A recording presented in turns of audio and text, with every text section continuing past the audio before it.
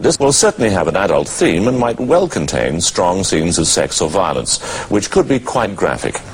It may also contain some very explicit language, which will frequently mean sexual swear words. What do you like listening to? Chart music. Chart music.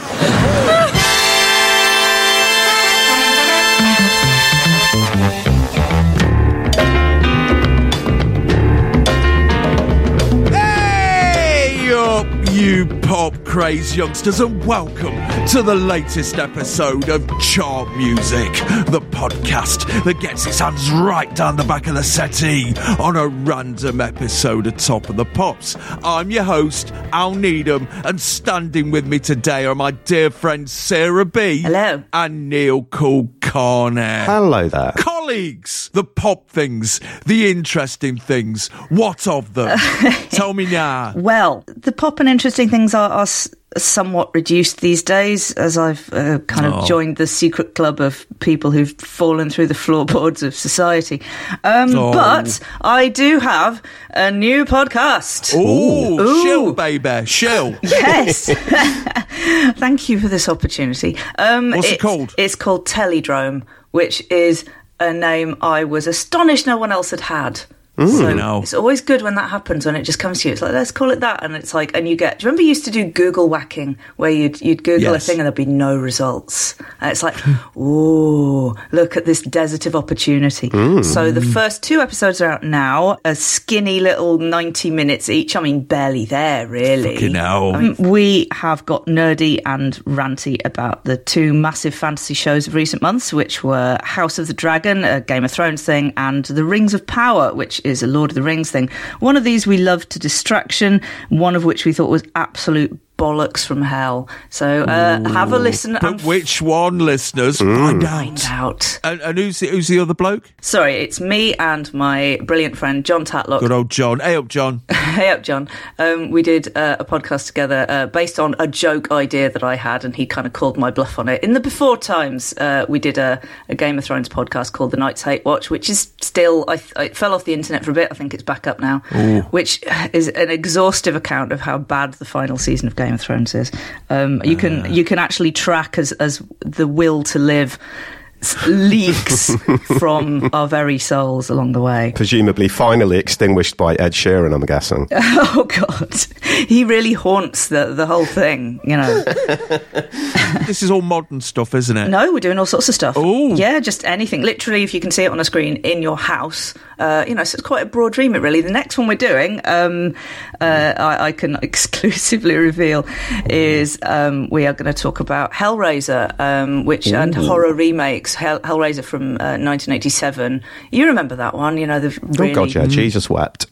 Jesus wept. Spoilers. And they've remade it, and we have opinions about that. So, we're doing that. By the way, that's our own epically late Christmas episode, which is itself an even later than ours. Even epically later Halloween episode. So basically, don't feel bad. Time now means nothing. No. And we don't have a schedule. We do it when we are healthy and not too busy. Ooh, and the name of it again, Sarah? The name of the podcast is Teledrome. And where can you get it? Anywhere you find your podcasts. Yes, that is the correct answer. Neil, come on in. Step into the cypher. Oh, well, I mean, I think the last time we spoke, Al, it was back in November. In the old times. Our salad days, if you will. But yes, indeed, yes. A very strange end to 2022 and a sort of odd start to 2023. It's been a weird couple of months for me. Ooh. I mean, you know me. I essentially just want to be left alone in my bubble and write reviews of records that no one listens to. But a couple of things in recent months has sort of problematized that a little bit. Since I was last on with Simon, obviously Terry Hall passed on. Yeah. And the quietus asked me about 8 in the morning that day to write something. And by 8:30 in the morning I had. And by the afternoon I was getting calls off like Radio 5 and Channel 4 News to appear and say a few words. Yeah, I mean, I suppose I should feel that as kind of vindication. You know, this is what a journalist should do, put themselves about a bit. And there's no point me bearing that grudge that it's always enemy fuckers or that incestuous band of mutual mates that passes for London's music media, who gets all these gigs. If when I get given this opportunity, I don't take them. So I did them both. Radio 5 was good. Channel 4 a little bit more revealing. I was shunted after 10 seconds in preference for Tim Burgess or something. But truth be told, it all felt a bit distinctly uncomfortable out. Yeah. I was much happier a couple of days later, by which time people on Twitter had got around to calling my piece a moronic, take. and that returned me to my comfort zone. Excellent, really, yes. Response. Oh, man, you can always rely on cunts, can't you, to recenter your world again. Indeed, they keep you grounded. Yes.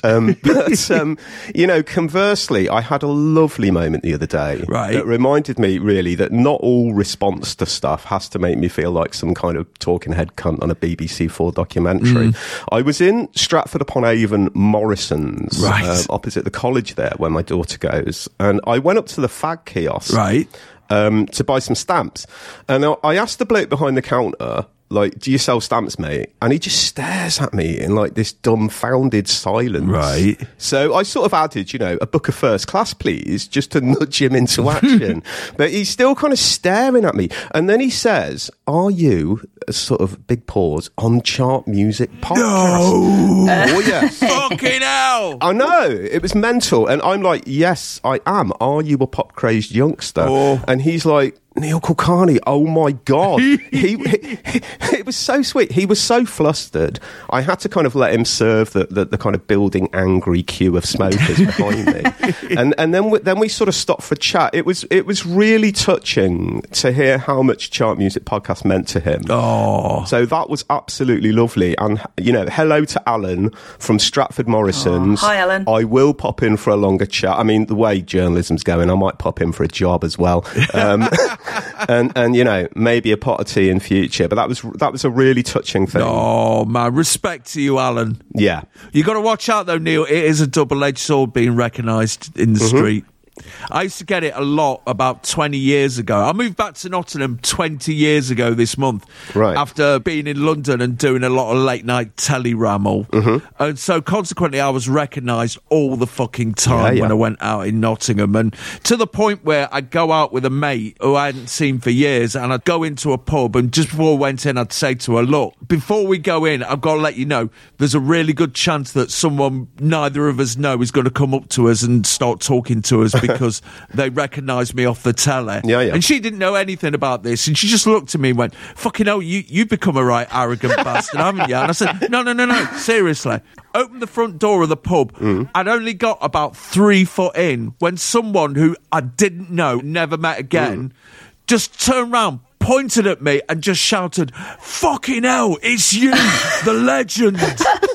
And I just looked at my mate and her jaw just hung wide open. She said, yeah, welcome to my world, baby. But the other edge of that sword, always sharp and cutting. Couple of months after, in the same pub, this girl comes up to me and I can see her coming across to me from the pub, immediately knowing what's going to happen. Where she comes up to me and said, excuse me, I'm really sorry to bother you, but have you been on the telly? And I said, yeah, I have, yeah. And she looked at me again and said, are you Pete Doherty's stalker on that documentary? The fucking death ray glare I fired at her made her scuttle all the way back to the pub, and I just thought, thank God you were a woman. If you'd have been a bloke, I would have, the fists would have been brandished. Oh man. It's tough when you got a doppelganger on telly, because I mean, obviously I had years of it with Dev Allahan from Coronation Street, so yes. I know the feeling. But anyway, fuck the randoms and the hoi polloi. Let's talk about the special people of this world, the latest batch of pop craze Patreon subscribers. And this time in the $5 section we have Pete Hibberdine, Judy Finnegan's Wake, Ewan Wallace, Circuit 3, Gary McPherson, Joe Keating, Mike Daly, Adam Harrison, John Rafferty, Ian Hamilton, Mike Atkinson, Wayne Codd, James Purdy, Kit Lynch, DS, Dave Caffrey, Joe O'Donnell, Ian Ron Saunders, Graham McPherson, Mark Corcoran Lettuce, and introducing the Ghost Face Silla! Never could get iller. And in the $3 section, we have Phil Prothero, Kevin Cope, Will Collinson, Russell Parsons, Dan Metcalf, Michelle Lyons, Marie, and Pete Gibson. Thank you, you lovely, lovely people. Thank you. We are the rain, you are the sun, and now we've made a rainbow. I think it's beautiful, don't you, Neil? Indeed. What a beautiful rainbow. I mean, that's a whole flotilla of new pop craze youngsters. That's fantastic. A lot of people have left, but a lot of people have come on, man. It's a nice, steady churn. Indeed. Which is nice. I wish them all, regular bowel movements and a lovely love life this year. And Pete Gibson, ooh, you jacked it right up, didn't you, mate? Right up to the armpit, in fact. And we're sore, but we're grateful. So thank you, Pete. And as well as keeping chart music alive and getting new episodes in full days before everyone else, we know advert ramble. The pop craze Patreons get to slip into the back room of the record shop and fiddle about with the chart return book for the brand new chart music top 10. Are we ready, babies? Oh, God, yes. Hit the fucking music! We've said goodbye to the Airbnb 52s, Dag Vag, the Nagasaki Hellblaster, and rock expert David Stubbs! Which means 1 up, 3 down, 2 non-movers, 3 new entries and 1 re-entry. It's a re-entry at number 10 for Jeff Sex. First new entry, straight in at number 9, the 2 Ronnies clash. Down 1 place from number 7 to number 8, here comes Chisholm. A new entry, straight in at number 7, Sex Under Artex. Down 1 place to number 6, Bummer Dog.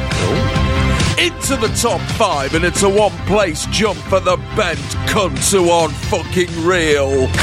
Last week's number 3, this week's number 4, Eric Smallshore of Eccles. The highest new entry smashes into the chart at number 3, Noel Edmonds as Wank Fantasy. No change at number 2, the provisional Uare, which means Britain's number 1. Oh yes, he's still there as the chart music top 10 number 1, the Birmingham Piss Troll. Oh my God, what a chart! I suspected that would be the case, to be honest with you. I mean, much as I suspected Bummer Dog would still be there, the dark side of the moon of the chart music chart. Those new entries, Sex Under Artex, what are they saying to the youth? I don't know, but yeah, that's a bit close to home, actually. Problem with Artex is it fucking funks for ages after you put it up. But once it's up, there's no shift in it. That's it. That's that thing for life then. Yes. Yeah. I can see Sex Under Artex, sort of early 80s concerned, sort of popping up on Riverside with some performative dance troupe. Indeed. It's the X's, isn't it? It's always X's. That's a definitively, 80s thing. It is, yeah. It doesn't matter what year it is, there's something futuristic about an X. It just speaks to a sexy future that you'll never get to. The 2 Ronnies clash, well, that's either some heavy-duty discipline dub or Ronnie Barker and Ronnie Corbett doing some thigh-slapping impersonations of Mick Jones and Joe Strummer. Or it could well be 2 Ronnies 1 Cup doing a wah or a fetus, if you know what I mean. Oh, I see what you mean. Changing their name to adapt to the new styles. I just see lots of blacking up there. It's deeply problematic. Oh, yes.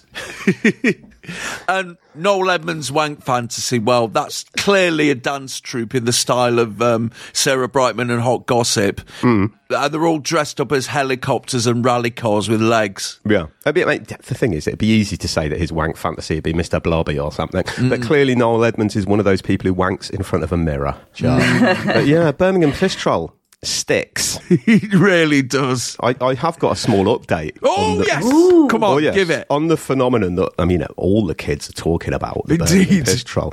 It's true that, when I first suggested the phenomena of the Birmingham piss troll, I was at first sort of confounded by Pricey's quite legitimate and forensically scientific interrogation of the narrative. He was right to observe that my indeterminacy over whether the Birmingham piss troll's sort of locomotive aspect was one of scuttling or wading, and I was floundering, to be honest with you, at times under his questioning. Oh, man. Yeah, floundering in a pool of Birmingham piss. Proper journalism ruins everything, doesn't it? Yeah, it's the Snopes thing, isn't Print it? the legend, Simon! But, therefore, it's both revelatory and sort of really gratifying to read a frankly terrifying testimony from a young brummie on the internet. Who are, so it must be true, who are at 1:15 in the morning on a cold October Saturday outside the aforementioned Subway Club in Brum had a BPT experience. Oh yeah, this guy had descended the spiral staircase down the canal bridge outside the Subway Club to have a piss in the canal, as so many previous victims have. And after a few seconds, this guy, he sees underneath his tinkle of piss, and this was what blew my mind, a mask. Fuck. Yeah, terrifying. Seemingly floating in midair, and not some cheap Halloween mask, but a kind of expensive Dia de los Muertos style skull mask, serious business. Like a luchador. Yeah. And the guy thinks, clearly, as anyone would, oh, fuck, I'm pissing on someone. Shouts, oh, fuck, sorry, man, and immediately diverts his stream of piss away from the man with the mask who's on the receiving end of it. I think what happens next is what's truly terrifying in this testimony. The masked figure moves to follow the stream of piss, and the guy starts screaming even more, what the fuck are you doing? But, as I've heard before, actually, the BPT doesn't answer. He just silently stands there, gleefully, presumably, showering himself in this sort of stream of alco piss. And of course, the guy is just traumatized. He comes away, tells his disbelieving mate, and swears down that this must never happen again.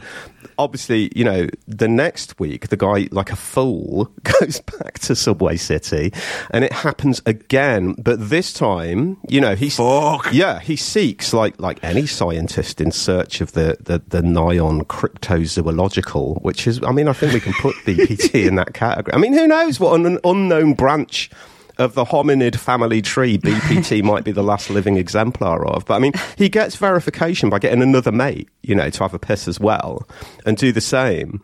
And in subsequent weeks, according to this chap's testimony, several of this guy's colleagues verify this experience, and they start trying to confront the BPT with questions. And perhaps the most eerie bit of the testimony, in fact, is that the Birmingham piss troll never answers, but he does. And this is just shudderingly awful. He emits this small groan.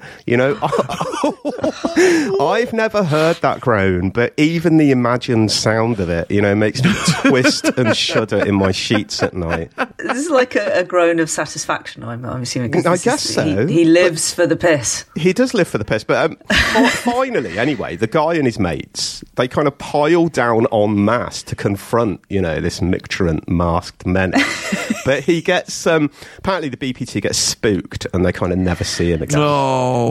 But once again, and as ever with the Birmingham piss troll, this leaves more questions than answers. Indeed. Number one, could the Birmingham piss troll be a woman? That's a possibility. No. Possibly not. Possibly not, but let's be fair. Number two, is the mask indeed a mask? Ooh. Or is it, the grotesquely deformed features of some as yet undiscovered adjunct to mammalian primate development? Birmingham's that kind of place. And, is the Birmingham piss troll no more? Can the Birmingham piss troll communicate? Is the mask perhaps part of some strange initiation ceremony to an actual whole community of piss trolls who have to obscure their faces as they might be recognised as famous members of Birmingham high society? This is my suspicion. Like David Hunter. Indeed.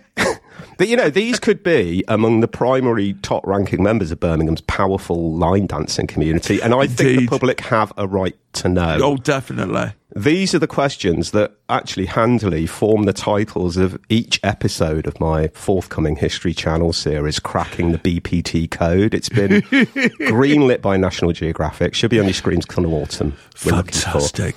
ITV spent all this money on a fucking thing about Noel Gordon. Jesus. Have you considered the theory that it could be a curse? Oh. The Birmingham Piss Troll might not want to be the Birmingham Piss Troll, but he has to serve the Birmingham Piss gods. Oh, my God.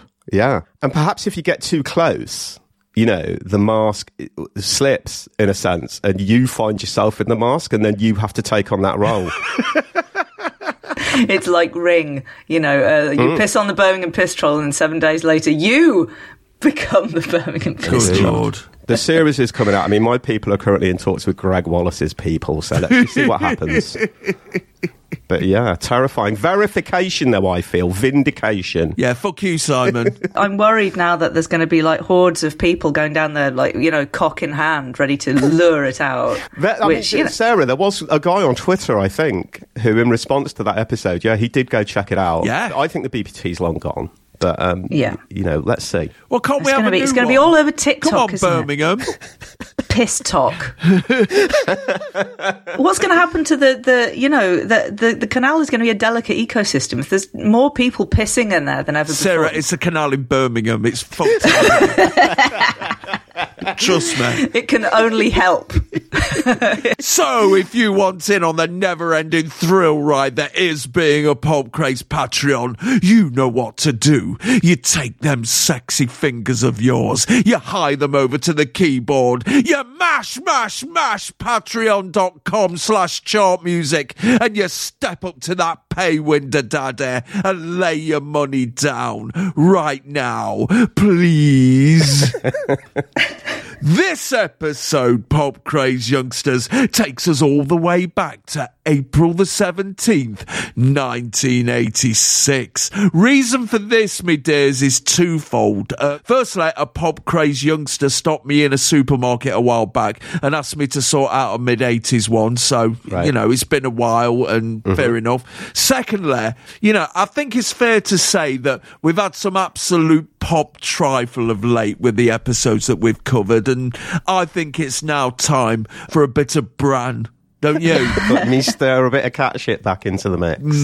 Because, we've done 1986 only twice before, and oh God, we've witnessed the bright stars of new pop burning out, the dinosaurs of pop roaring back in the wake of Live Aid, and very little new stuff in the charts to get excited about. Yeah. Ugh. Well, I mean, this is obviously an age thing for us, Al, I think. I mean, by 1986, I was a little wanker, basically, about pop. It kind of confirms all those old horrible opinions. But, it is also a reminder that, there's a bit more nuance to it. But you're right, the dinosaurs are... Well, they still walk, don't they? Yes. And nothing kind of completely bracingly new has come along in terms of like a scene. It's more like individual figures are kind of still giving us a bit of excitement. But it's a thin episode, I think, this, reflecting a bit of a thin time. Sarah, of course, you're a bit younger than us. So this is kind of more your top of the pops than mine. Yeah. Like when you've got some manky toys and you just want to hand them on to your little sister or something. They say, that's yours now. I've got a better one. Yeah, it is. I mean, this is obviously before I learned cynicism and disdain for... so everything's great for me at this point. The pre-Beatles 60s, 1975, 76. The tail end of the 90s. Most of this unwiped out of a century. Why do fallow periods of chart music happen, me dears? Because, after all, there's new bands and artists popping up all the time. So surely there shouldn't ever be a downturn in pop. There always should be something pop and interesting and new happening. There's ebb and flow always, though, like in nature and in music and in... So why would Top of the Pops be any different, I mean, also, it's like the mids. Whenever you get... the kids say mid now, don't they, to mean meh. Right. It's one of the mids. I know Taylor said before that he considers 1986 a late 80, like the first of the lates. And I think if you run at the sort of hectic pace that this decade has, you are going to experience a greater degree of wear and or tear by the 1986 mark.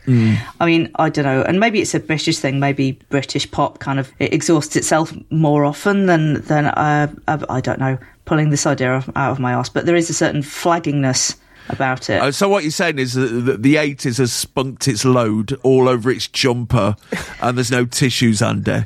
That's precisely the mental image that I now have. Yes. I think you can roughly kind of coincide those periods where it feels like there's a bit of a dip with fundamentally a period when the biz feels most in control. Yes. So, mid-70s, mid-80s, it's the biz exerting their muscle and artists kind of feeling needy. They've got the begging bowl out. They want to get signed, obviously. I mean, this is a thing that happens all the time, but there doesn't seem to be anything happening palpably in the background or in the underground, if you like, that might feed into an interesting pop chart.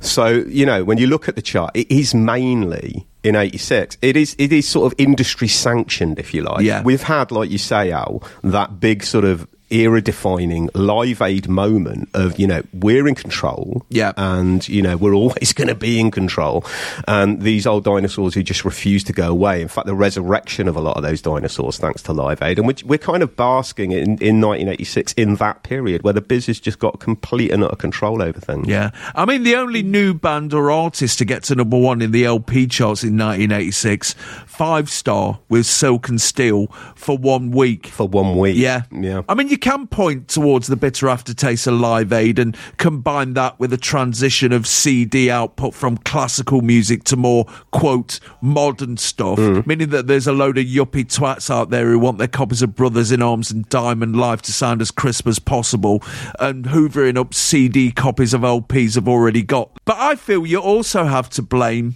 the pop crazed youngsters, not the pop crazed youngsters listening, but the pop crazed youngsters in general, because things have got so fucking conservative with a small c in 1986. Yeah. I mean, it's not just down to old people buying old dinosaur bands. Young people are buying the shit as well. Yes. Young people are seeing, Dire Straits as the zenith, as this is as good as music gets. Yeah. In 86. So, yeah, you're entirely right. It's not just a load of old farts who suddenly start buying pop records. It is the pop audience just happen to be buying shite. Yeah. I guess it's significant that, there's this new way to listen to music at this time called the compact disc.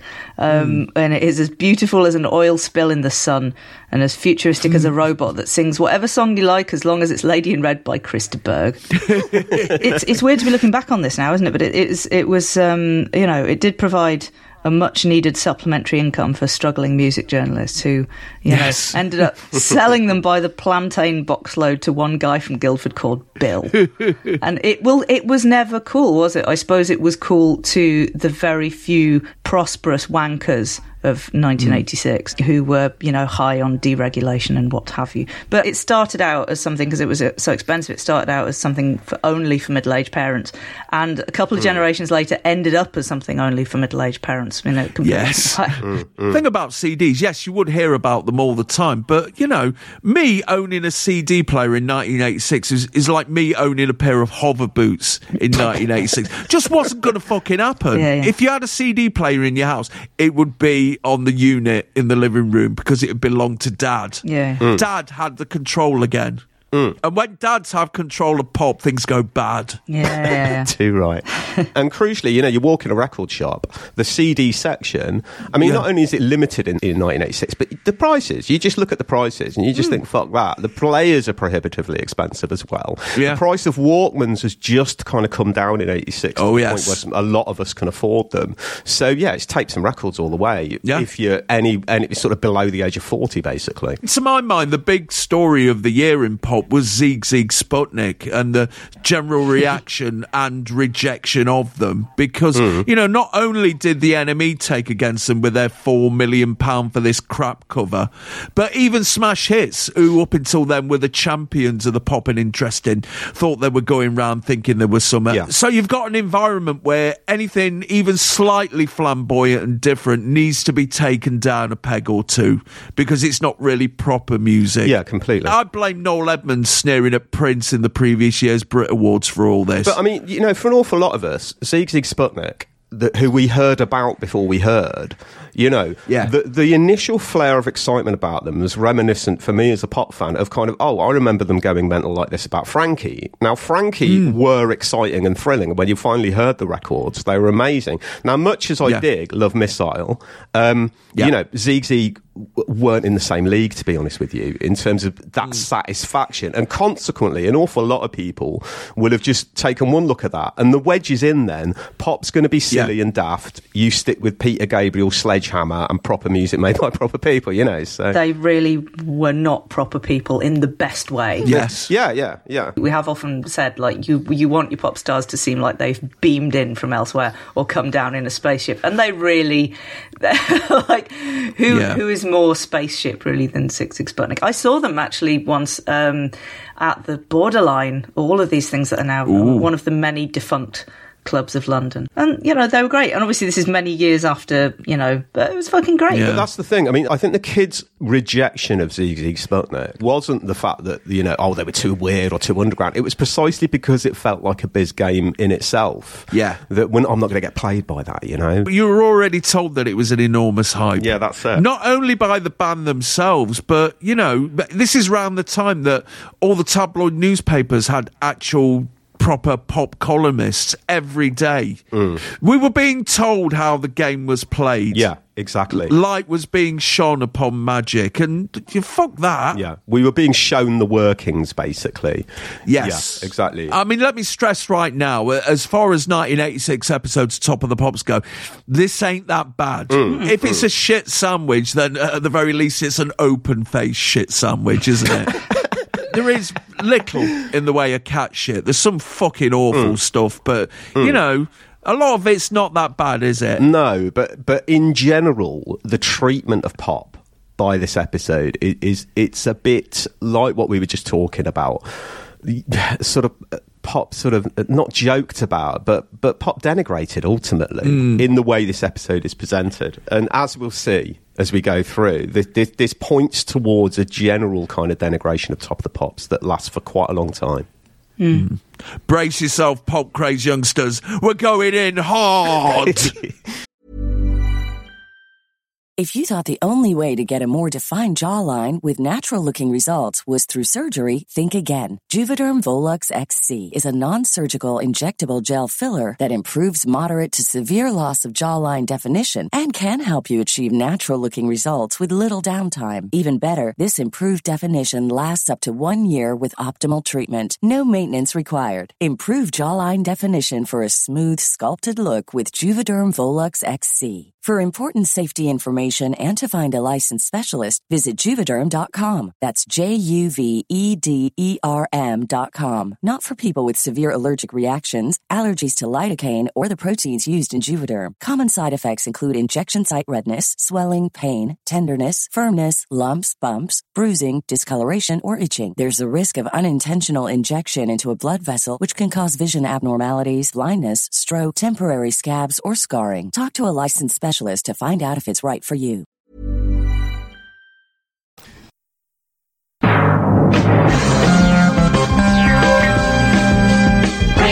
1 News. In the news this week, America drops loads of bombs on Tripoli from British air bases in retaliation for Libya being behind the bombing of a disco in West Berlin, which causes Islamic Jihad to kill 3 British hostages and kidnap the journalist John McCarthy in Beirut and keep him there for over 5 years. It also forces Bryan Adams to pull out of donating the track Only the Strong Survive to the soundtrack of an upcoming film called Top Gun in disgust. Blimey. The Shops Bill 1986, an attempt by the government to end the ban on Sunday shopping, is defeated in the House of Parliament and would have to wait until 1994 to come into effect. The government has been coated down by its own MPs for not making the wedding of Nonce Andrew and Fergie a public holiday, describing the move as killjoy and spoil sport. In other royal news, it's been announced that Prince Charles is letting a very special competitor in next Sunday's London Marathon nip into Buckingham Palace to have a shower and a nice cup of tea. It's Sir James Vincent Savile, OBE, KGSC. But then, Lucky Jim deserves it, writes the Sunday People. It was he, after all, who persuaded the royals to allow the marathon to run along the Mall. Course organiser John Disley said, "This man Savile has the key to so many doors. I just don't know how he does it." Jesus. Ross Davidson, hunky male nurse Andy O'Brien in EastEnders, is to be axed from the soap following revelations that he and his on-screen wife Shirley Chilton have been having it off in real life, and she's about to walk out on her real-life husband. Rumours of a split hang over the Rolling Stones after Mick Jagger sends telegrams to the other members informing them that he will not be able to tour this year as he'll be working on his second shit solo album. But it's definitely Splitsville for Boy George and Alice Temple, the 18-year-old former British BMX champion who were expected to be getting married a month ago, according to the tabloids. But the big news is that Mike Reid will be broadcasting his final Radio 1 breakfast show tomorrow, with Adrian John filling in for a fortnight starting on Monday before Mike Smith takes over for 2 years. But don't panic, Blue Tulip. He's set to score a massive hit in the West End with his musical about John Betjeman. According to John Blake in the Daily Mirror, Andrew Lloyd Webber is thinking about backing it, and the likes of Midge Ure and Steve Harley are fighting to Bagsy a role. "I'm really excited," says Mike. "Lady Betjeman told me that she thought my music breathed new life into his poems." Sadly, the musical ends up only being performed at assorted charity events, but a CD called Sound of Poetry is released, featuring Harley, Cliff Richard, John Anderson, Gene Pitney, Donovan, David Essex, Captain Sensible, David Grant, Alvin Stardust, and Mike Reid is released. Christ almighty. He had so much clout, Mike Reid, simply by being the fucking Radio 1 breakfast DJ. I've read articles about Top of the Pops where there's been guitar playing coming from a dressing room and someone's gone in, and it's virtually half the acts that were appearing in that night's Top of the Pops sitting around listening to Mike Reid playing the guitar and singing at them. Fucking I know. On the cover of Melody Maker this week, Suze. On the cover of Smash Hits, The Bangles. On the cover of Record Mirror, The Blow Monkeys. On the cover of Number One, Simon Le Bon on his yacht, which is just pulled into Uruguay and at this moment is still upright. The number one LP in the country is Hits 4 by various artists. Brothers in Arms by Dire Straits is at number 2 because of fucking course it is. Over in America, the number one single is Rock Me Amadeus by Falco, and the number one LP is Whitney Houston by Whitney Houston. So, me dears, what were we doing in April of 1986? Oh, God. I wasn't doing a lot. I mean, I now a teenager, still at school. Horrible little sod, really. I know I always say that about myself, but I do want to retroactively reach an arm back and just slap myself. Because I was, precocious little sod. I mean, I was slap getting and then a hug, Neil, surely. Perhaps so. Did you have specs by then or not? I did. Yeah, oh, God, yeah. I'd been wearing specs since 1979, so I was well into it by then. Obviously, because you like Morrissey. Yeah, of course. Fucking hell. But yeah, I mean, my sister remembers being an annoying critic at the age of 5, so God knows what I was like then. You know, I mean, I'd started discovering my body thanks to things like Falcon Crest. Ooh. So I was quite literally, in all senses, a little wanker in 1986. That's all I remember, to be honest. I was just about to turn 8, the very day after this episode, in fact. Early birthday treat for you then, Sarah? Early birthday treat for me, yeah, on the massive, there's different types of massive tellies. We had that type of massive telly. Right. But I was just glad to be still alive at this point, because if I think about it, I lived in an extremely dangerous house in that classic 80s style. It wasn't quite a terrace house. There were sort of 2 in the front and 2 behind, and incredibly steep stairs, which I learned to shin up and down like a little monkey because it was my house. But whenever any of my little friends came round, they would sort of teeter down, and I would like hold their hand because it's like sort of vertiginous steps. I definitely nearly set myself on fire once by getting too close to the gas fire in the kitchen in my very flammable pink robe made of fibres unknown to man. My mum made me a swing because there was for some reason there was a set of outdoor stairs to the first floor for no reason at all, and she hung a swing off it. It was made out of wood, a bit of wood and clothesline, and I used to just swing on that. So it was lucky that I didn't just fly off into infinity from that. Oh man, if ever a girl needed a ginger Tom that spoke like Kenny Everett, it was you, Sarah. Charlie says, don't sit on the swing your mum made. It's not been checked by health and safety. But steep staircases, I mean, when you're a kid, you appreciate them. But the older you get and the more likely you are to get drunk, they just become a real problem, don't they? Steep staircases are fucking brilliant for getting in a sleeping bag and tobogganing down. I don't think I ever did that because it was actually 2, because they would sort of turn around at the bottom and Plus, party drama is good with a steep staircase. I've seen people fly down a staircase to pin somebody against the wall by their lapels and jab their finger in their face. It was fantastic, and it wouldn't have happened without the steep staircase. Well, I was 17 and still at sixth form, finally getting me arse in gear and redoing my O-levels after 6 months of walking out of the house, turning round when it was safe, and then going back and bunkering in my bedroom for the day. I was playing truant at a college that I didn't have to play truant from. I could have just left it. Yeah. But there was fuck all else to do. I couldn't see myself getting a job. I look back now and I just think, what the fuck were you doing, man?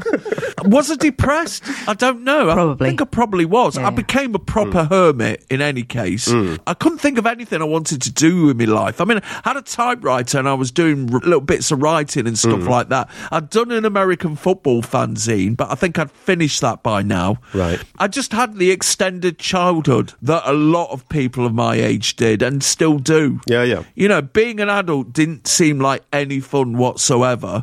So fuck it. And I feel really guilty about that now because I was still living at my mum and dad's and I was just pouncing off them. But I blame Thatcher.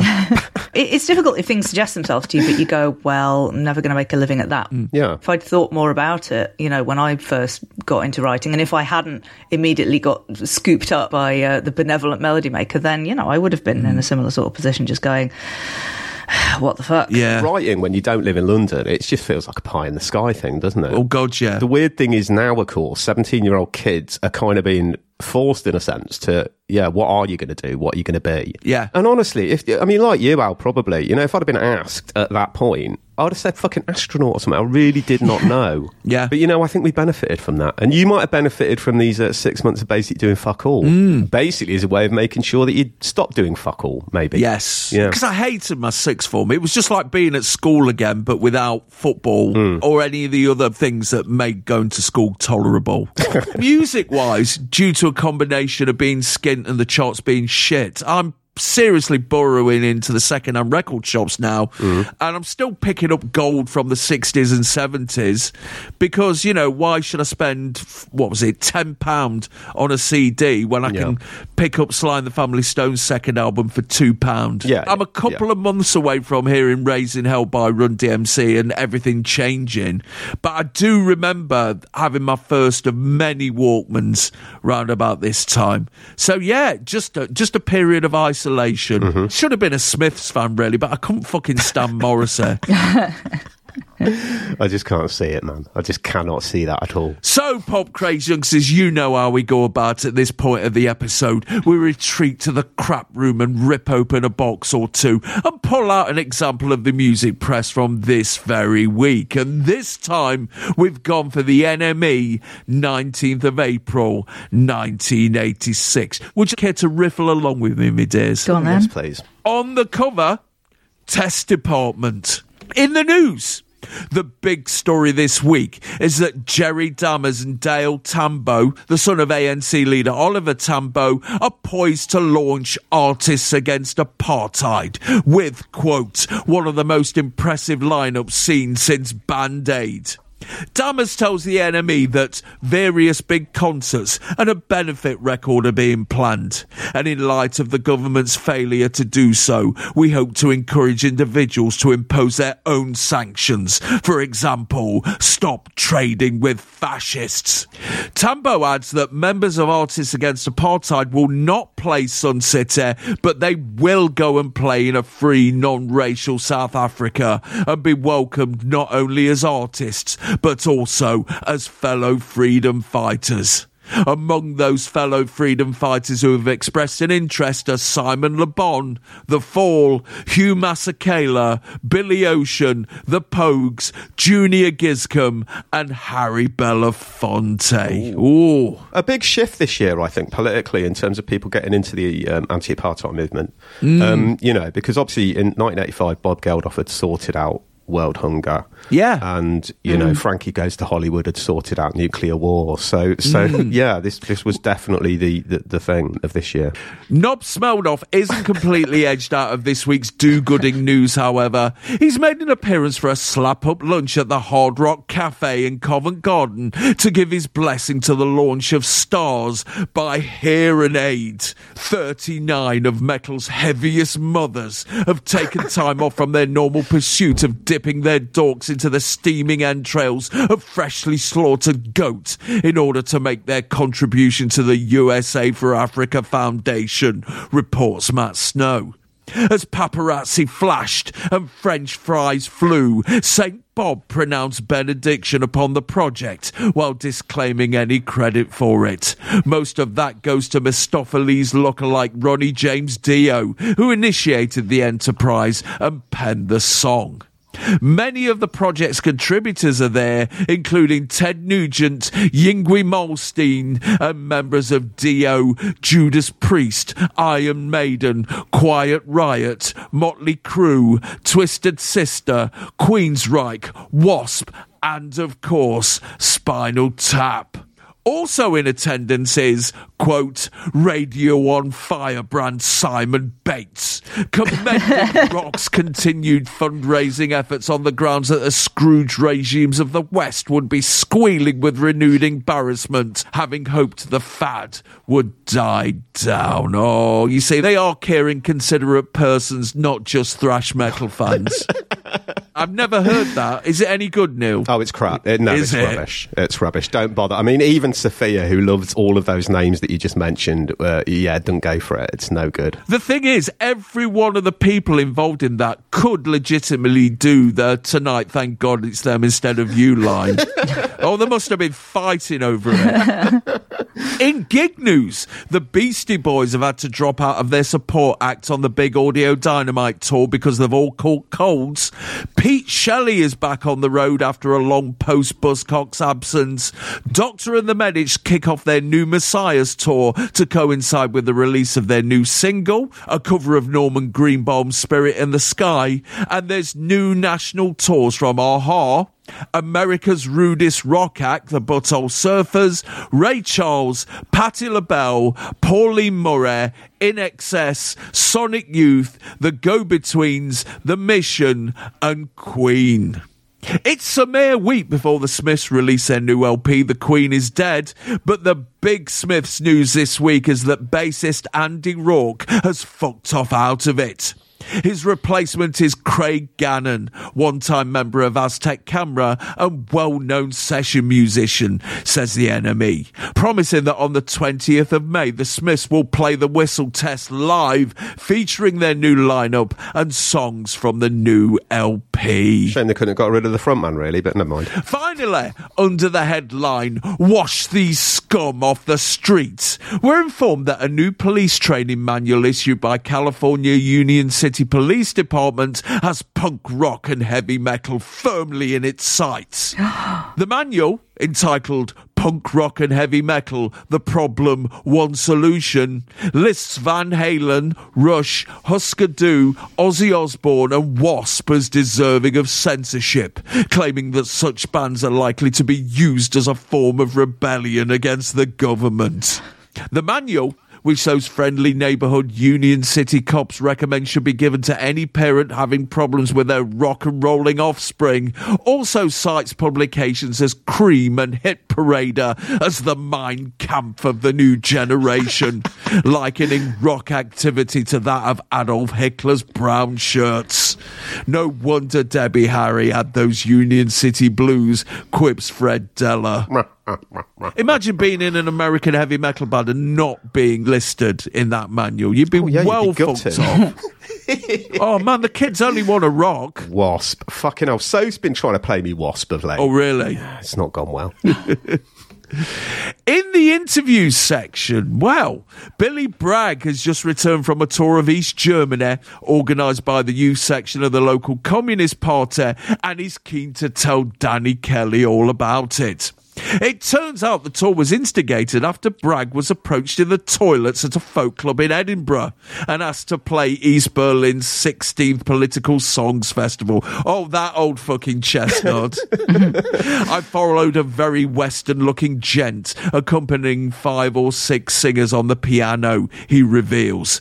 They did this real bouncy, flouncy number like Bucks Fizz or Brotherhood of Man, and I was thinking, aye, the Commie Vision Song Contest, but later I heard their song translated and the verses were entirely composed of the text of Mikhail Gorbachev's speech promising to rid the world of nuclear weapons by the year 2000. Fantastic. Yeah. Less embarrassing probably than Sexuality by Billy Bragg, which is a song I still can't listen to. Meanwhile, Paisley Park acolyte Sheila E is in town to promote a Love Bazaar, which results in a sit-down with Gavin Martin. She immediately gets all giggly when asked if the song, about having it off in a limo and on a bed of flowers, is autobiographical, and stresses that she's never had it off with Prince and they've only been friends. The rest of the interview shuts down quickly, especially when Martin asks her, "What do you dislike most about America?" Sheila gives me an incredulous, quavering look. "Dislike about America?" That's what I said. "Nothing." "Oh, come on." "No, I like America." "There must be something." "No, I like everything." "People, some of them must annoy you," says Martin. "No, I like everyone."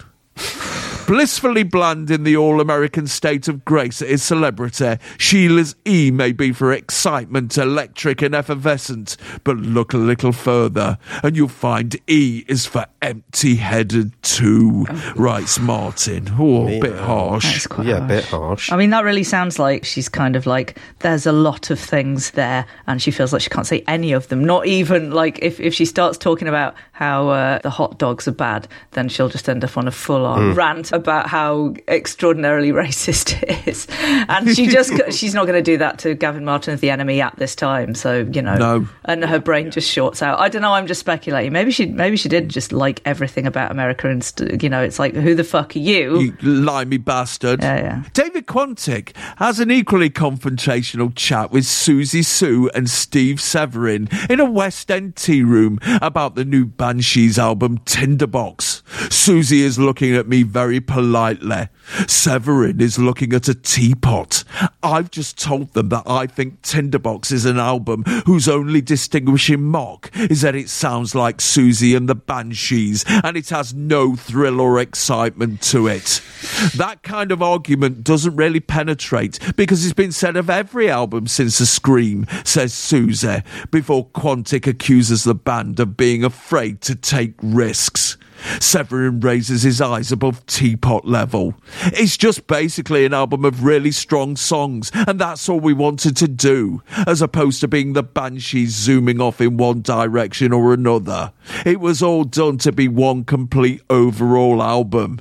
Okay, so you've made a nice complete album, a nice complete staid unadventurous album that's incredibly samey, says Quantic. People say you're all dried up. Severin gives me one of the most extraordinary looks I will ever see.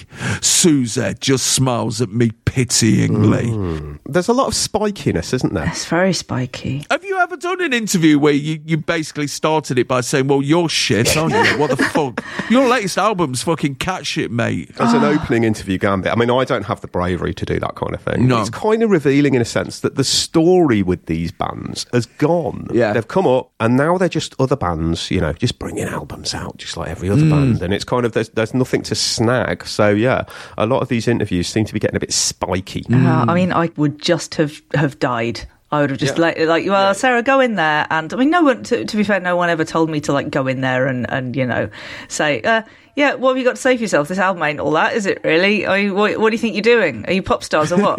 And I could not have done that. I would just gone, I'm going to lie here on the floor quietly and die next to the bin. I couldn't have done it. I think there's a way to do that and to get a response. But I don't know what response Dave Quantic would have expected here, really. I can't tell whether it's balls or just arrogance. I mean, I just would not be able to do that at all. And I've been given advice by other journalists, you know, that if somebody, say, dries up during an interview or they're not really giving you much, you know, get spiky, get confrontational, start calling them shit. But honestly, if an interview's going badly for me, that's it. I'll just call it a day. I'll lie and I'll say, yeah, I've got enough. Cheers. Would you even have been able to do that by the time you bowled along in the 90s? Oh, I think I would have. And I think there were people who did. When I started, but I could never do that. I mean, because interviews just always terrified me anyway. I always just wanted them to be a conversation that went okay.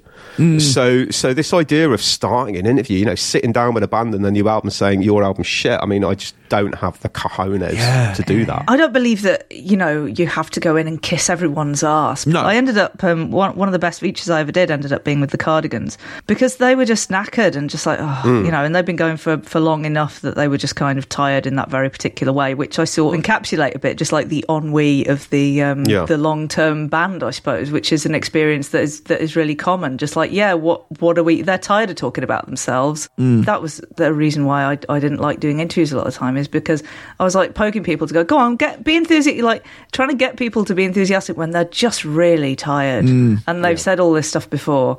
And, you know, it's like, so it can be so joyless. I mean, I don't want to be ungrateful. I met some great people, but not under the best circumstances. You know. And for fuck's sake, they've put a new album out. They haven't fucking shut down libraries or something. They're not politicians. The confrontational interview is, I don't know, sometimes it works. If you're Stephen Wells, then it's fucking great. But other people, it's just like, don't goad them, mate. Just, I don't know, take them to Legoland or something. Oh, fucking don't fucking say that out. But no, I mean, the thing is with confrontational interviews like this, I agree completely. Swells was amazing at them. But with things like this, bands are just going to go into that default mode of defending themselves, and they're going to say the same stuff, really. Yeah. Whereas perhaps suggesting in an interview in a kind of vaguely positive question that, you know, you're running out of ideas. I mean, there's ways of doing it without, you know, pointing fingers, if you like. Yeah. And I think you can let bands hang themselves a little bit more than you having to sort of swing the noose. When I used to advise people about giving interviews and stuff, I'd always say, well, yeah, it's all right to say, well, what's the point of this? Why would anyone be interested in this?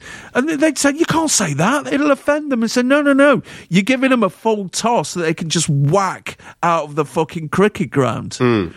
It's just a good way of getting people to say, this is what I believe in and this is what I've done. Yeah. But sometimes it doesn't work. Susie's not going to respond to that, is she? No. I mean, ultimately, you're absolutely right. The most important question, really, to ask anyone that you're interviewing is, why are you doing this? Yeah. There's ways of getting to that. I mean, starting off an interview with your new album, shite, that's not really going to go anywhere. No, it's not, is it? Simon Witter links up with George Clinton about his new LP, R&B Skeletons in the Closet, and how committed he is to remaining a creative nuisance, while revealing that he's been working with Sly Stone, Prince and Vanessa Williams, and ensuring that the covers of new P-Funk releases will give you bathroom reading for the next month. But I may have to draw something new, what with all this Reagan-Gaddafi bullshit. In a tedious Bieber Cop feature, cover stars Test Department tell Neil's current editor that their new Ministry of Power show/happening is an attack on the complete mediocrity we see around us.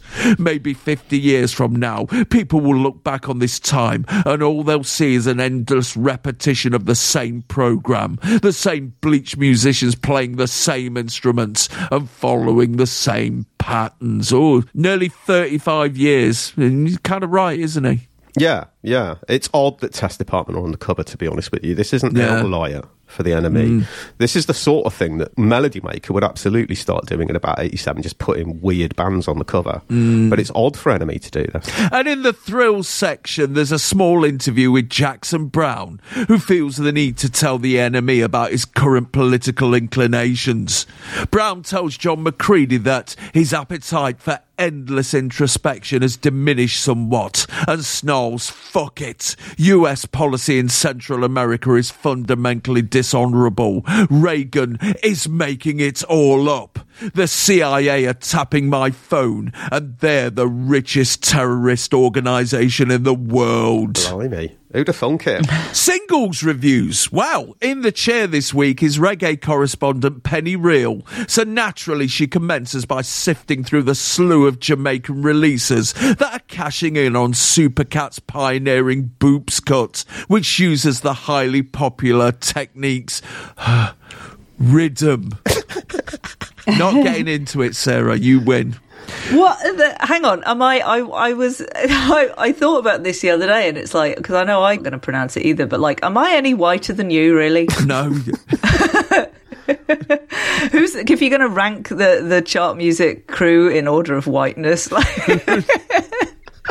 These include Sugar Minot's John Boops, Michael Prophet's No Call Me John Boops, Anthony Red Rosa's Me No Want No Boops, King Kong's Don't Touch My Boops, and Junie Ranks' Cry For Me Boops.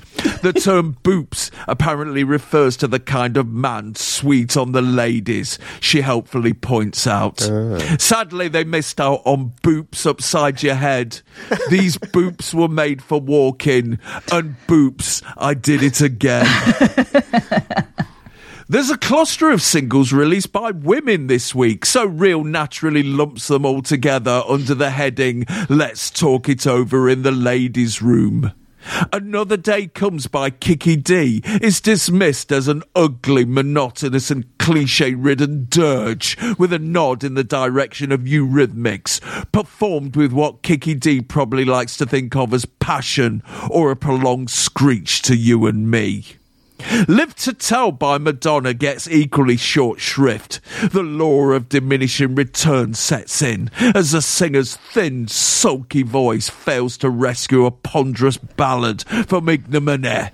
And Bangles commit the cardinal error when the song goes on too long with If She Knew What She Wants. I fucking hate Live to Tell. Do you? Yeah. You hate Madonna, do. so like... When I was bunkered up in my bedroom, I used to listen to Laser 558, and Live to Tell was on all the fucking time, and it's... It's very glum. Yes. It's a very glum song. Squeezer's still knocking about, and Real observes that their new single, King George Street, is like arriving in Greenwich on the number 54 bus on a rainy Saturday evening, having spent the previous couple of hours huddled along 3,000 other diehards inside Charlton Athletics' capacious stadium at the Valley. A somewhat specific reference, that. Billy Graham's Going to Heaven, the debut single by Proto House Martins The Larks, is Canterbury speed rap notable for the line, Bring Your Money to QPR, and the flip side, Maggie, Maggie, Maggie, which borrows a Led Zeppelin chorus to preach the wholly admirable sentiment, Maggie, Maggie, Maggie, at. Your Wildest Dreams by the Moody Blues is vapid and silly. Tongue Tied by Kenny Charles similarly embraces vapidity sometime before it ends. It's Just a Matter of Time by Glenn Campbell lets cornball strings and production intrude to turn the whole thing into a piece of indigestible schmaltz. Lost Some Blues by Latentat is more of a whimper of distress than an actual song. And Apocalyptic by Twinks is sing-along a metal that might find some adherence at a biker cafe on the A127, but real doubts even this. Yeah, Twinks is a heavy metal band name that's not aged well, has it? No, it has it? But I mean, it's telling, isn't it? Think about all these singles that Penny's writing about. If you looked at that singles page and somebody asked you, what's going on in 86 then?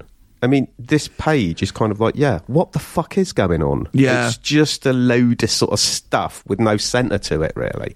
There doesn't feel like there's any sort of prevailing thing happening. Yeah, and there's a lot of avoiding of more chart-friendly releases this week, I'll be bound. Yeah, probably. Yeah, I mean, Penny had a real sort of reggae focus. I mean, I used to do the same when I did the singles. I just used to fill it full of hip-hop. Yay. It was your one chance to have a say in an editorial direction, in a sense. Spray your musk. Indeed. In the LP review section, the main review this week is given over to Tinderbox by Susie and the Banshees, and Kath Carroll is distinctly underwhelmed.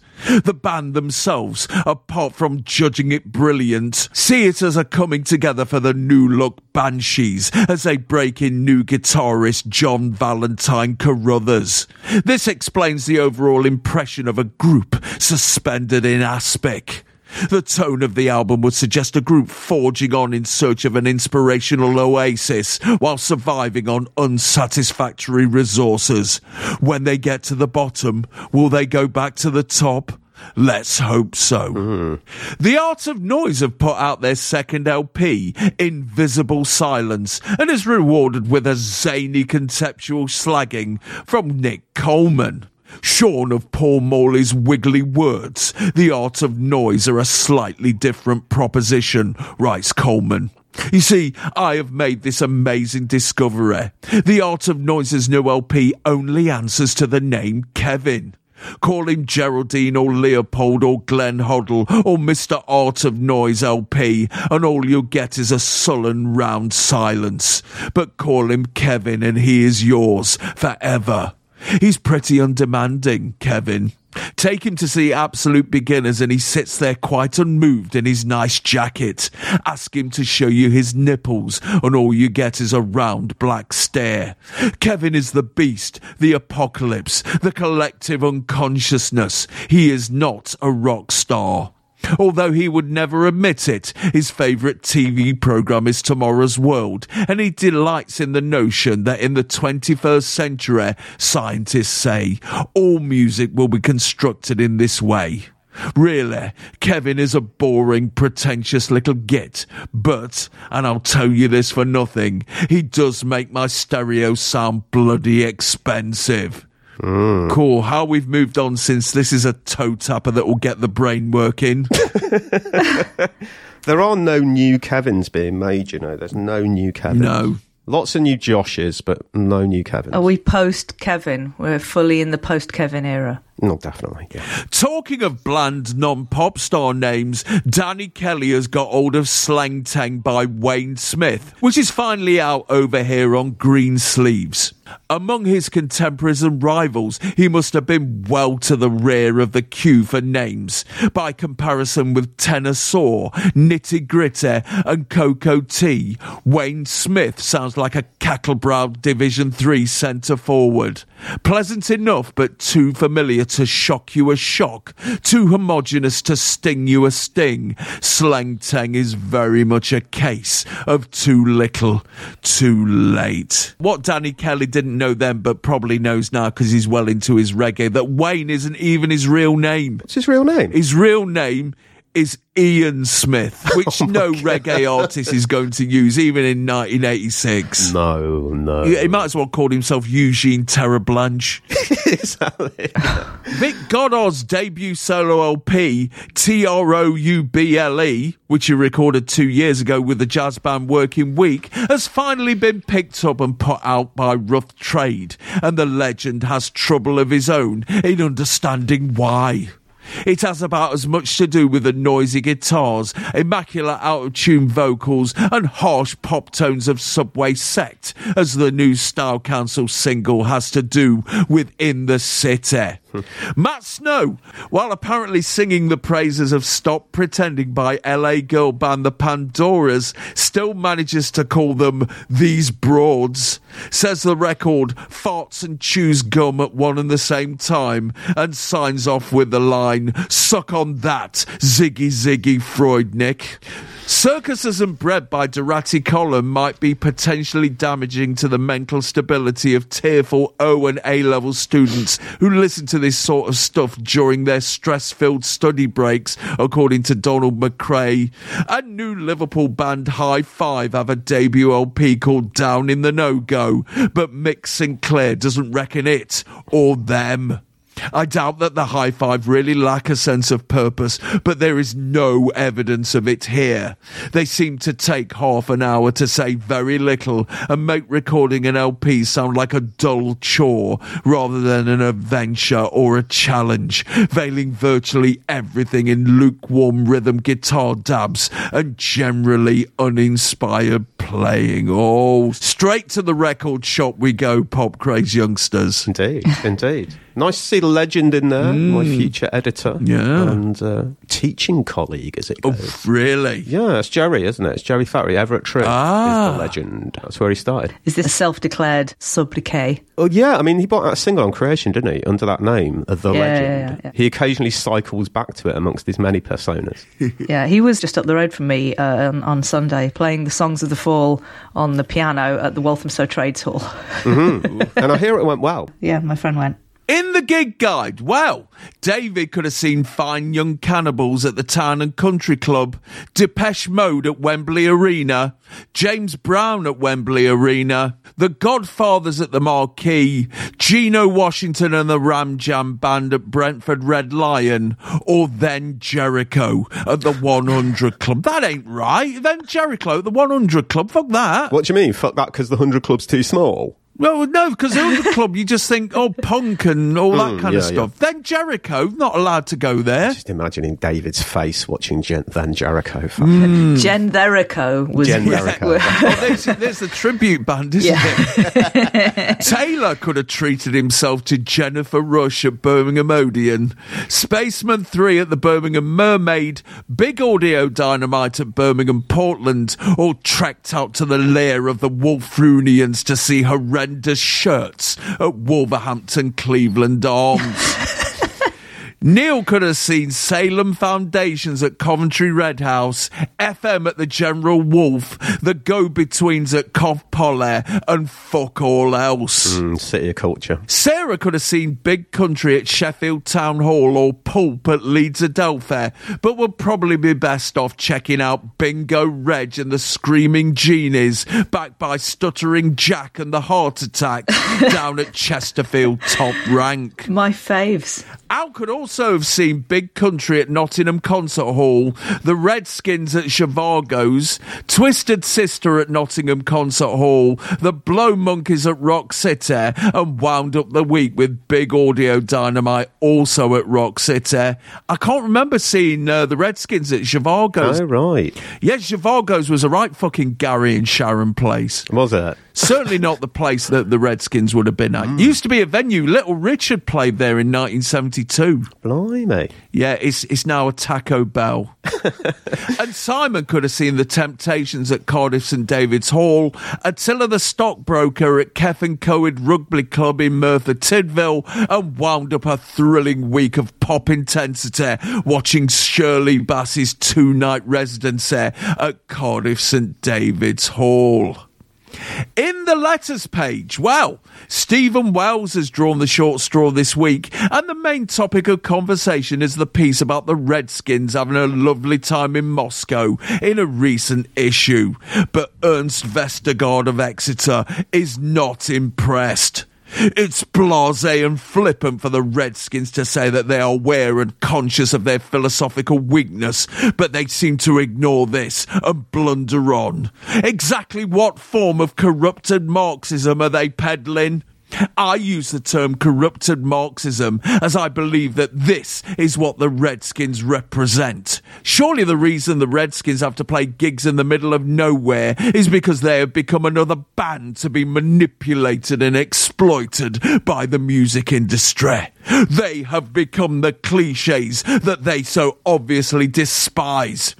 Apparently the Redskins have been on the verge of packing it in, yet they haven't. Why not? Because they still enjoy preaching to the converted despite their awareness of their political confusion and negation. Is that why? Where were you in 1917, Christine? Yeah, where was David Stubbs when the rainforests were burning as well? That still needs to be answered. DMP from Manchester joins the pylon when he writes, "Can we take them seriously? I suspect not. From where this punter stands, behind the short hair and Diana Ross sing-song, lies nothing but regurgitated cliches and cast-off Weller and Bragg lyrics. Do music and politics mix? Yes, when done with a bit of imagination, something the Redskins probably don't seem to think matters these days, but to your average punter, take it from me, it does." Oh, poor Redskins, man. You can sort of hear the immense rustling of a lot of black cardigans in this letters page. Yes.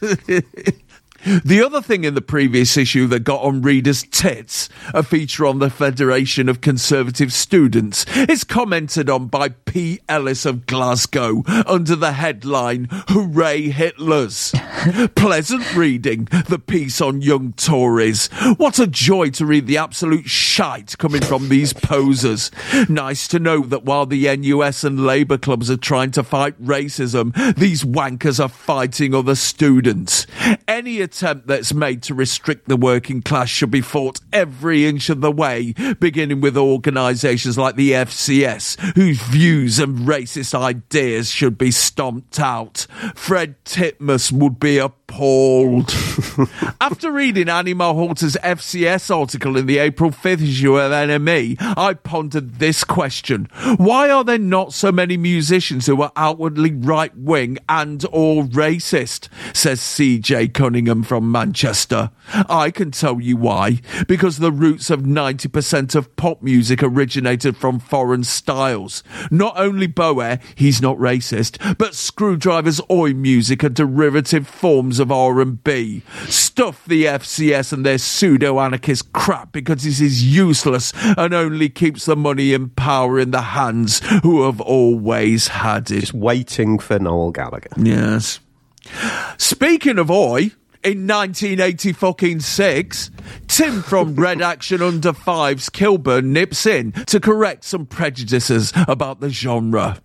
Every time I pick up a music paper, which isn't very often, I find little of interest to read. What I find more upsetting is the middle-class snobbery towards different types of music. I personally like and have been into Oi since the days of Sham, Menace and the Ruts, before all the Oi, the bank balance stuff. Does that make me a Nazi? Fuck no. Sure, there are NF elements on the Oi scene, but to pay them attention and ignore the rest of it is an insult to all the committed socialists on the scene. And by that I mean raving commies and not national socialists. End air quotes. It's been left-wing punks, skins and Herberts who have stood up to the front at gigs. Where are all you trendy lefties then? So what if the so-called godfather of Oi is a scab bastard? That's no reason to slug off Oi as a whole. There was Oi before Bushell and there will be Oi after him. During the miners' strike, Red Action organised a victory to the miners' tour, and it was predominantly punk and skin bands that played. Also, me and my mates have been involved with things like anti-fascist action. You don't have to be a student to be a socialist. To smear all oysters as Nazis is an insult and just shows you up for the narrow-minded bastards you are. The way that starts, you know, that every time I pick up some music paper, which isn't very often, yes, that's a Twitter thing almost, isn't it? You know, here's how unoffended I am by this thing that you've written. Yeah, TLDR. One of the recent topics of conversation in Gasbag, King Kurt and their alleged on-stage animal abuse, raises its ugly head once again. I would like to reply to the two concerned King Kirk groupies from Essex. You state Kirk do not and have never thrown live or dead animals about on stage. Well, frankly, that's bollocks, writes one of the Cheeman Sutton ex-Kirk crew. I myself saw Kurt at least a dozen times at the 100 Club when they were still a support band, and it was not uncommon for the odd rabbit corpse to suddenly appear in mid-air. Ask the band about their early performances. Ask Rory about the dead cat he kept in his freezer. And where did the pig's head come from? And finally, in more you can't say that anymore news, John Crowley of South Arrow is furious with the NME for printing something he doesn't agree with. Last week you printed a letter from an Ulster Unionist! ! I know that you're trying to be anti-trendy, and printing a letter from an Orange man is anti-trendy because the IRA have always been a very fashionable organisation to support, but printing correspondence from one of those reactionary swines is just ridiculous as well as boring. Publications such as yours should be pro-IRA. Yours, with Margaret Thatcher and the Queen's death very much in mind. John Crowley of South Harrow. Blimey. No. 52 pages, 45p. I never knew there was so little decent fucking music in it. God, what a time to be a music journo, 1986. Poor bastards. Thin pickings, isn't it? The enemy are firmly into their ignore the charts at all times policy, and it's not working, is it? It's not working because they're just going to end up with Susie on the cover every 3 months, The Cure on the cover every 3 months, and they're just going to be completely sort of beholden to the cycle of the music industry. You know, but it says a lot about 86, in fact, that this issue's so thin. Although that letter about King Kurt did remind me of Hans Moretti, the freaky magician on the Paul Daniels show, used to chuck alligators about. So that was a nice memory. Live ones? Yeah, he got massive complaints. What, juggle them? Yeah, no, he hypnotised them. Right. And then he'd start sort of swinging them around, and there were massive complaints on Points of View the following week. I can imagine. Because it was animal cruelty. He was a really disturbing magician, Hans Moretti. He used to do things that were just frankly not suitable for Paul Daniels' slot. I remember he did a thing where me and my sister were watching it, and he came on and he got a knife out and just started stabbing himself in his arm, and all this blood came flying out. Me and my sister were like, what the fuck? This was like 7:30 on a Saturday, you know, and I think he got complaints about that, but he kept on getting invited back. Maybe he hypnotised them. Well, exactly. Yeah, and started swinging them around. Probably kept being invited back to Paul Daniels' sex dungeon as well. Yeah, he was part magician, kind of part Aleister Crowley type figure. He was a bit disturbing. Lovely. But yeah, 52 pages, Enemy. I mean, it's thin as fuck, isn't it? And there's not much in it. So what was on telly today? Well, BBC One kicks off at 6 in the morning with a 50-minute CFAX data blast. And then Frank Boff nips out of his sex dungeon to join Debbie Greenwood for breakfast time. At 9:20, it's another CFAX data blast, then Play School, then a 40-minute CFAX data blast, the afternoon news, and regional news in your area. Pebble Mill at 1 offers sewing advice, a musical tribute to Brighton, and celebrates the last ever episode of Pop Black.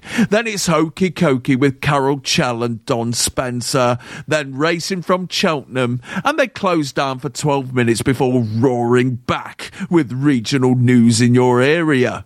Then Floella Benjamin climbs out of her dustbin and travels back in time to the era of knights and damsels in distress in Leon 5, followed by Laurel and Hardy getting involved with the American Civil War with Southern hospitality. Johnny Briggs attempts to win the school rabbit for the holidays, hopefully not give it to King Kurt. Ulysses 31's annoying kids accidentally travel 5,000 years back in time. Then it's John Craven's news round, and Simon Groom manages to get his 1965 Jaguar done up into a racing car at Silverstone on our licence fee in Blue Peter. Robbie Vincent and Angarad Meyer force some nans to do some aerobics in the Keep Fit show Go For It, followed by the news at 6, and they've just finished regional news in your area. BBC Two commences at 5 to 7 with some throbbing Open University action, and then closes down for an hour and 40 minutes before coming back with a 5-hour CFAX mega blast. At 2 p.m, it's the British premiere of Le Fin de Jour, the 1939 French film about a retirement home for actors that's fallen into disrepair. Then it's Show Business, the 1944 Eddie Cantor musical about the Ziegfeld Follies, followed by a new summary, then a repeat of the 40 minutes documentary Johnny Oddball, the follow-up to the 1975 documentary Minnie about an 11-year-old serial arsonist who was incarcerated in an assessment centre. Then it's Young Musician of the Year, and they're currently showing Discovering Birds with Tony Soper. ITV opens up at 6:15 with Good Morning Britain, with Claire Rayner having a good snuffle around the subject of underage sex. Then it's regional news in your area, followed by The Abominable Snowman, the 1957 Peter Cushing film about the titular Yeti. Then some cartoons. After a repeat of Fireball XL5, it's About Britain, Raggy Dolls, Puddle Lane and the Sullivans, followed by News at 1 and regional news in your area. After the drama series Hotel, Shaking Crossroads, it's Home Cookery Club, Daytime, University Challenge, even more regional news in your area, and Sons and Daughters, the show where some Australians realise that love is very strange, as it can come and go. It can also happen when you're young or old, don't you know? So I hear. After a repeat of this morning's Raggy Dolls, it's James the Cat, Basil's Joke Machine, starring the vulpine BBC refugee with the felt teeth, then Bellamy's Bugle, a repeat of Supergran, and Connections, the quiz show they used to bung on whenever Blockbusters was on holiday with Sue Robbie. After the news at 5:45 and even more regional news in your area, Kath Fellows disgraces herself at the Hathaways in Crossroads, and they've just started Emmerdale Farm, where Joe Sugden and Tubby Turner fight like rats in a bag for the top job at North Yorkshire Estates. Channel 4 has its usual DOS in bed until 2:15 when they bring us the thrills and excitement from the House of Lords yesterday in their Lordship's house. Then it's 2 hours of racing from Newmarket, then Countdown, then it's This England, the 1941 propaganda film about an American tourist who visits the village of Cleveland and discovers how many times its residents told foreign invaders to fuck off. After that, it's the documentary's Autobiography of a Jeep and To the Shores of Iwo Jima, and they've just started Channel 4 News. Anything jumping out there, me dears? Well, mostly I'm thinking of you stuck at home bunking off. Yeah. And this is what you've got, man. No wonder you were fucking depressed. I know. Yeah. Fucking ramble, isn't it? Nothing really jumping out, but I do now have the theme from Sons and Daughters in my head, probably for the rest of the day, so thanks for that. Well, me dears, I do believe that a table has been laid for the feast of fucking, yeah. Yeah. You hate 86 so much you can't even talk about it. And we're going to attack it tomorrow in the second part of this thrilling odyssey into an April 1986 episode of Top of the Pops. So we're going to leave it there. We'll come back tomorrow. Thank you, Neil Kulkarni. No worries. God bless you, Sarah B. God bless you, Al. My name's Al Needham, and I really need you to stay pop crazed.